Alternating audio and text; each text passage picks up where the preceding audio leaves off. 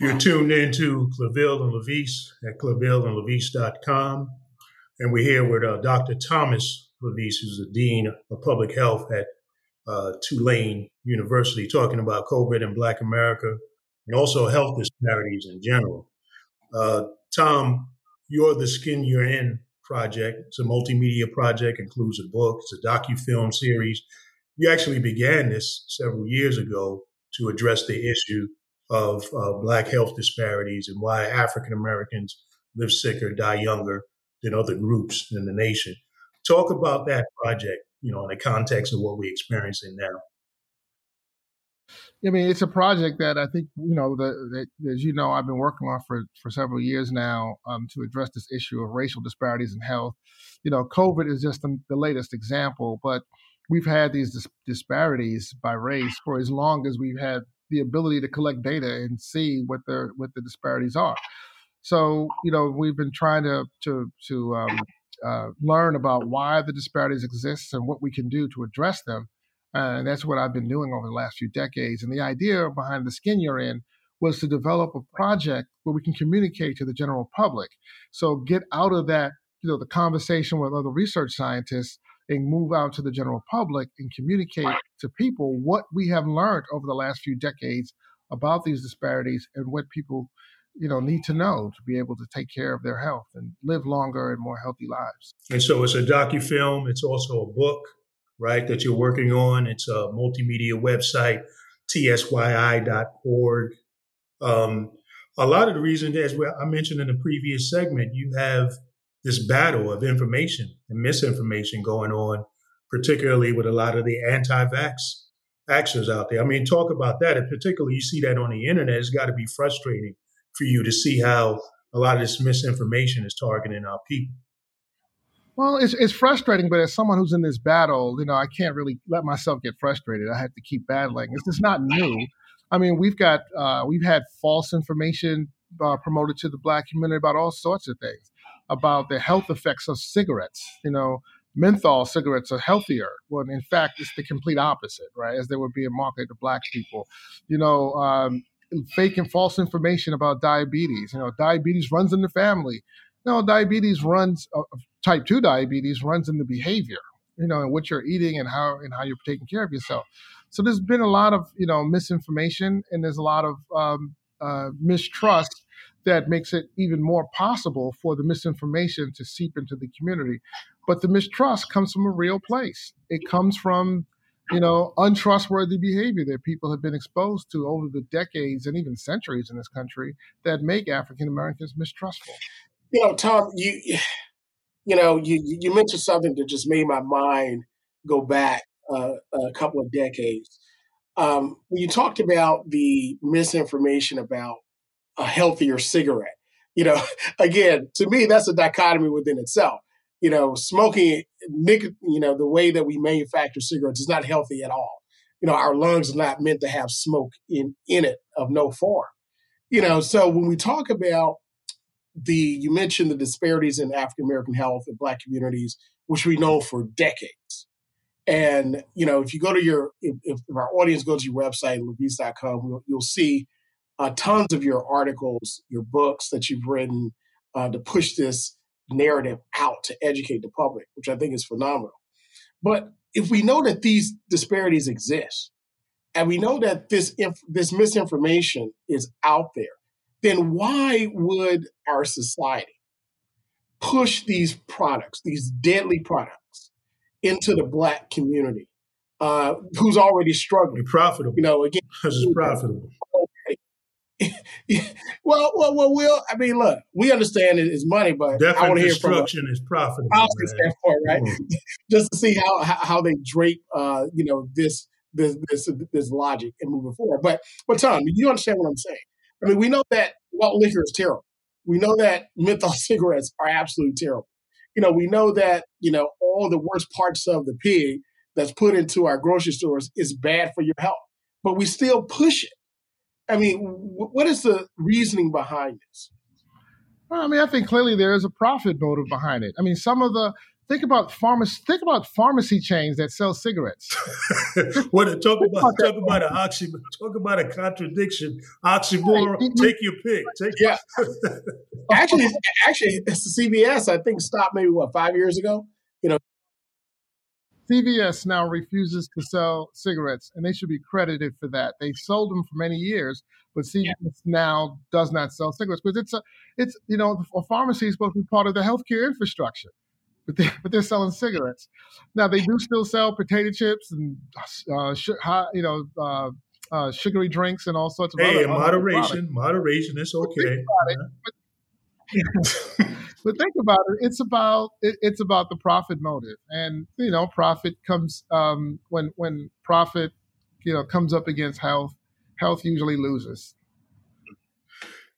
What has been the reaction so far? One of the things with the Skin You're In, that project, we had an opportunity because I've been a producer in a project.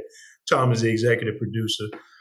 We've had a great opportunity to go around the country and meet with people who are not just sitting back and doing nothing about this, but actually getting out. I remember a sister down in, I was in Tennessee, Nashville, who was going around. We filmed with her going around doing CPR on the spot in the neighborhood, in bars. I mean, talk about that sister. I'm forgetting her name right now. Talk about her. Yeah, unfortunately, I am too. So I wish you had Catherine Brown, Dr. Catherine Brown, right. At Vanderbilt University in Nashville. I met her in Chicago at a meeting that the American Heart Association had put together with a group of African American public health researchers and national pastors, nationally known pastors, and we were kind of talking about heart disease in the Black community. And we were about to, at the end of the meeting, she stood up, and this sister said, "How many of you here do not know CPR?" And most of the people in the room raised their hands. And she said, "No one is leaving this room until they learn CPR."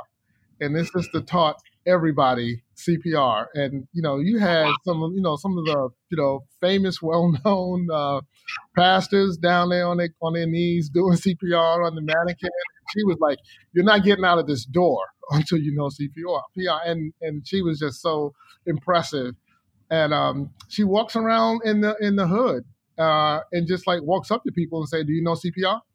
And teaches them, knocks on people's doors and teaches them. And it's important. It's really important because there was a study done by the American Heart Association that showed that if a person was incapacitated and needed CPR and they were in a white neighborhood, there were over 33% more likely that there would be somebody nearby that would know what to do. And that it's just something that's very inexpensive to learn, easy to learn, it's cheap to teach it to people, and we should be teaching it in high schools. We'll be teaching it in middle schools. Tom, you mentioned, that type of grassroots teaching about health. And I remember growing up in church. And I grew up in a church where it was a Pentecostal, we've always been Pentecostal. And not only that, but we also had highly educated African Americans. We had PhDs in our church. And people with master's degrees and so forth. And we're talking about the 70s and 80s, right? So this was highly unusual. We had nurses in our church.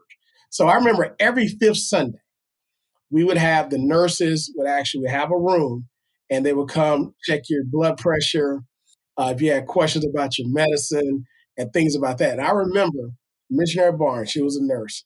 In the early 80s, I want to say 82, 83, she started talking about this new disease called HIV and AIDS, HIV/AIDS. And we would have education about what AIDS was and the devastating effects of it. And, as a kid, this was normal to me, right? It was normal for me to see this. But I realized as I got older, a lot of people don't have that advantage where they can go to professionals who look like them, grew up with them, and ask them those questions. So from your standpoint, from a policy standpoint, how important is it for us to go back to or create a grassroots movement of just educating people about their health, what is healthy, what's not, and eliminating misinformation as we talked about with vaccines? Yeah, I think that absolutely has to happen. In fact, tomorrow I'm going to be speaking via the Zoom to a church about this very issue. I mean, we need to be out there doing that, and I think all health professionals need to do whatever they can to educate as many people as possible because, we can do a better job of taking care of our health, but most of us just don't know what to do. And then, and if you just follow if you just go by what you see in the media, which is going to be mostly television commercials, try to get you to eat certain things and live certain lifestyles, you're going to be misinformed and a lot because there it's the profit motive that's driving that messaging, not actually your health. So I think every health professional, you need to use every venue possible, including churches, to reach people. I think that's one of the things that we found with the film is that there actually are a lot of people who are out there and really actively doing things and trying to make a difference. And they don't often get the attention because of the way the media operates in terms of not having time. This is not sexy. This is not controversial. And the profit motive that is behind the media. So it's important to understand that there's a lot of people who are doing things, which means there's a lot of things that people who are listening to us right now can be active starting tomorrow, starting today in their community. If they choose to, they can find something to do and get busy. And I think you'll find that people will come forward and help if you ask them to help. If you give them an opportunity and a way to help, I think you will find that most Black health professionals will help. When I reached out to my colleagues in the National Academy of Medicine to say, listen, I want to write this, I want to do this letter, and we want to put it in the New York Times. We want to communicate to our community about COVID-19. I was able to very quickly get 60 of them to come forward and say, sure, I'm willing to sign on to that letter. And it was only 60 because I could only get to 60 people in the amount of time that I had because we didn't have a directory. I know we could have doubled that number if we had more time and reached out to everyone. Since the letter came out, I had received numerous emails from other members saying, how come you didn't ask me? I didn't ask you because I didn't know, everybody. But, people want to come forward and people want to use their voice. And about that article, so we wrote this. I organized, 60 of my colleagues from African American members of the National Academy of Medicine to support the editorial that I wrote for the New York Times. Was published last week, and the one pushback that I did get some. I got a lot of praise for it, of course. President Obama tweeted it out, and it got a lot of attention from that. But I did get some pushback saying, "Well, why would you put this in the New York Times? That's not a media that targets the Black community, and who knows who the National Academy of Medicine is? Why would that group think that the Black community will listen to them?"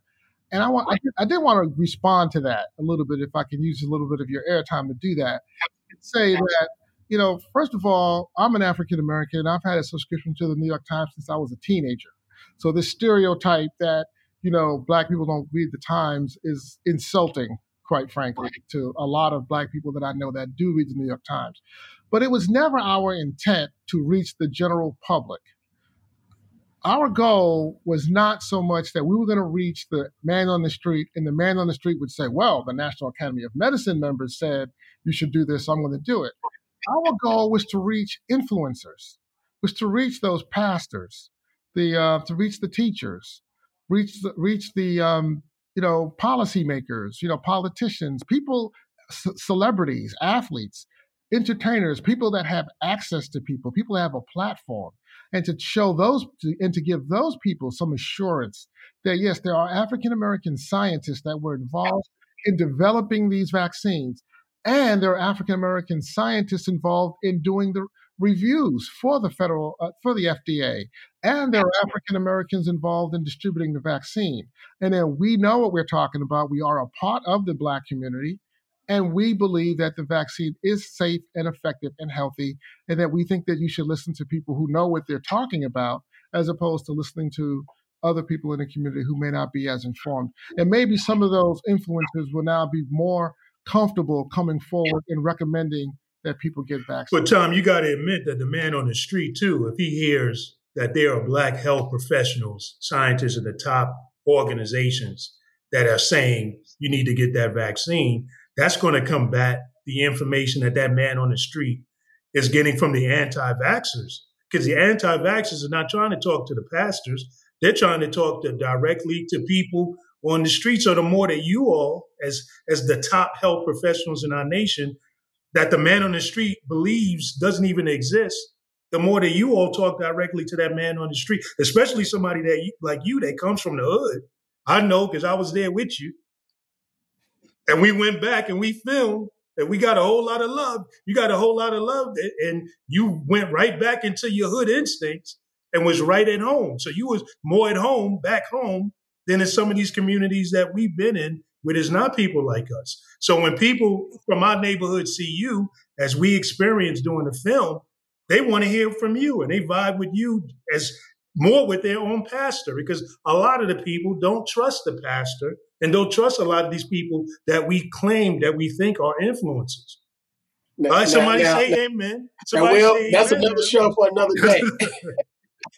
That's another show for another day, man. Listen, but I want to commend Tom on that article, and I understand exactly what you're saying. And we do need to go back to that grassroots effort, but the influencers, that's a very important part of this, because a lot of times we see it is important that we let influencers know that there are African Americans at the table, involved in the research, involved in the review, involved in writing of the articles, involved in the approval and the improvement of our healthcare. Because a lot of times what we see non-African Americans, but quote unquote people of color, representing the voice of Black people in our country, and more specifically African Americans. Very rarely you see African Americans, Black people who had our upbringing, like all three of us on this show right now. As a matter of fact, I want to give a shout out to President Hrabowski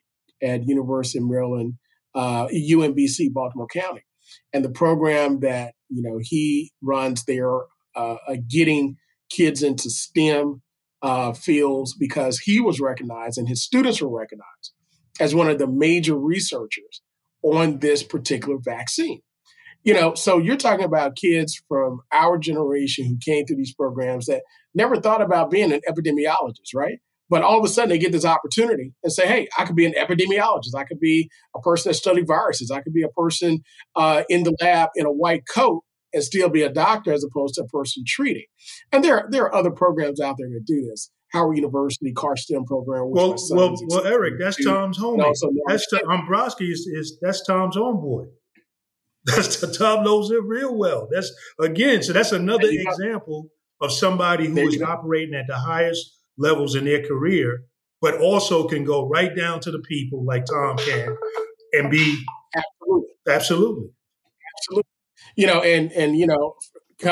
guys come out of New York, I come out of Louisiana, Browski comes out of Alabama, but we all have that common thread between us. Exactly. We were raised in Black communities, Black experiences, Black parents, and we understand better than anybody else, what our surrounding is. So again, hats off to you, Tom, for pushing that envelope. And that's a key reason why we've done this show, right, Eric? Because those of us that have all these letters after our names, but can still go right down into the community, in the neighborhood, and treat people as equals.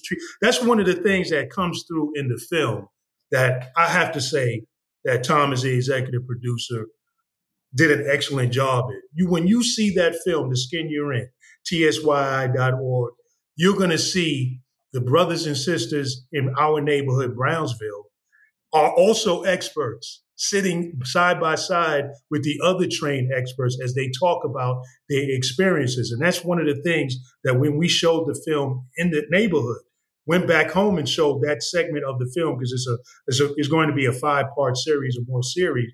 One of the things that the people said, that our people who grew up knowing us said that they appreciated us showing them as being health experts along with the trained professionals. And it comes through powerfully in the film. And that's something that was Tom's vision. I mean, talk to that, Tom. How did that reaction, how you felt about that? Yeah. Well, I think that's right. I mean, I think that they are experts. I mean, so everyone. I mean, that was very intentional. The way we lighted people up in the shots, the way we framed them on the camera, the way we set them, and and conducted the interviews. We conducted everybody exactly the same way, so that we've got Alvin Poussaint, Dr. Alvin Poussaint from Harvard Medical School there, and then we've got just a guy in the neighborhood who's talking about his experience, and he is an expert on his experience. And so we treated him like an expert also. We shot him the same way, we lighted him the same way, we used the same types of questions, and we allow him the opportunity to bring his voice into the film. And I think that's what makes the film effective, is that you're hearing the professional expertise, you're hearing the lived expertise, and you see the consistency in that message, and see that the people in the community are also very knowledgeable about the situation that they're living in and why things are as they are. Tom, as we wrap up, I appreciate you joining a time with Eric and I, LeviceandClaville.com. You can learn more about the film, The Skin You're In, at tsyi.org. Again, that's tsyi.org. You can also learn more about Dr. Levice. Any final thoughts regarding this whole issue, the vaccine, health disparities? Well, my parting shot is just to thank you all for having me on the show and giving me an opportunity to reach the community and talk to the people about the importance of getting vaccinated. We may not know the long-term effects of being vaccinated, right? We don't know if there'll be some long-term side effect that won't show up for the next 5 years or something like that. But we do know that there are long-term effects of being infected with COVID. Over 450,000 Americans have been killed. That's more than 1 out of every 1,000 American. There's probably not a single African American in this country that doesn't know at least one person that has died from this disease. Yeah. And in those that have not died, people who have survived it, we're coming to learn, have long-term struggles. They're still having health problems, and those health problems might be lifelong. So the effects of COVID, you've got to weigh the effects of COVID versus the long-term effects of the vaccination. And I think if you do that calculation, you have to come to the conclusion that you're better off not taking your risks with getting infected and getting that vaccine as soon as you have an opportunity to get it. Well, again, Tom, I want to thank you for coming on to this show and really breaking it down. And that's what we're all about, going beyond the veil, pulling the curtain back, and really talking honestly and earnestly about these issues. So you've heard it from here. And that's it for Levice and Claville for this particular show. Catch us on our website, LeviceandClaville.com. Catch us on Facebook, Twitter, Instagram, all the social media. If you have a question, email us at leviceandclaville@gmail.com. And until next time, be well, and we'll see you again.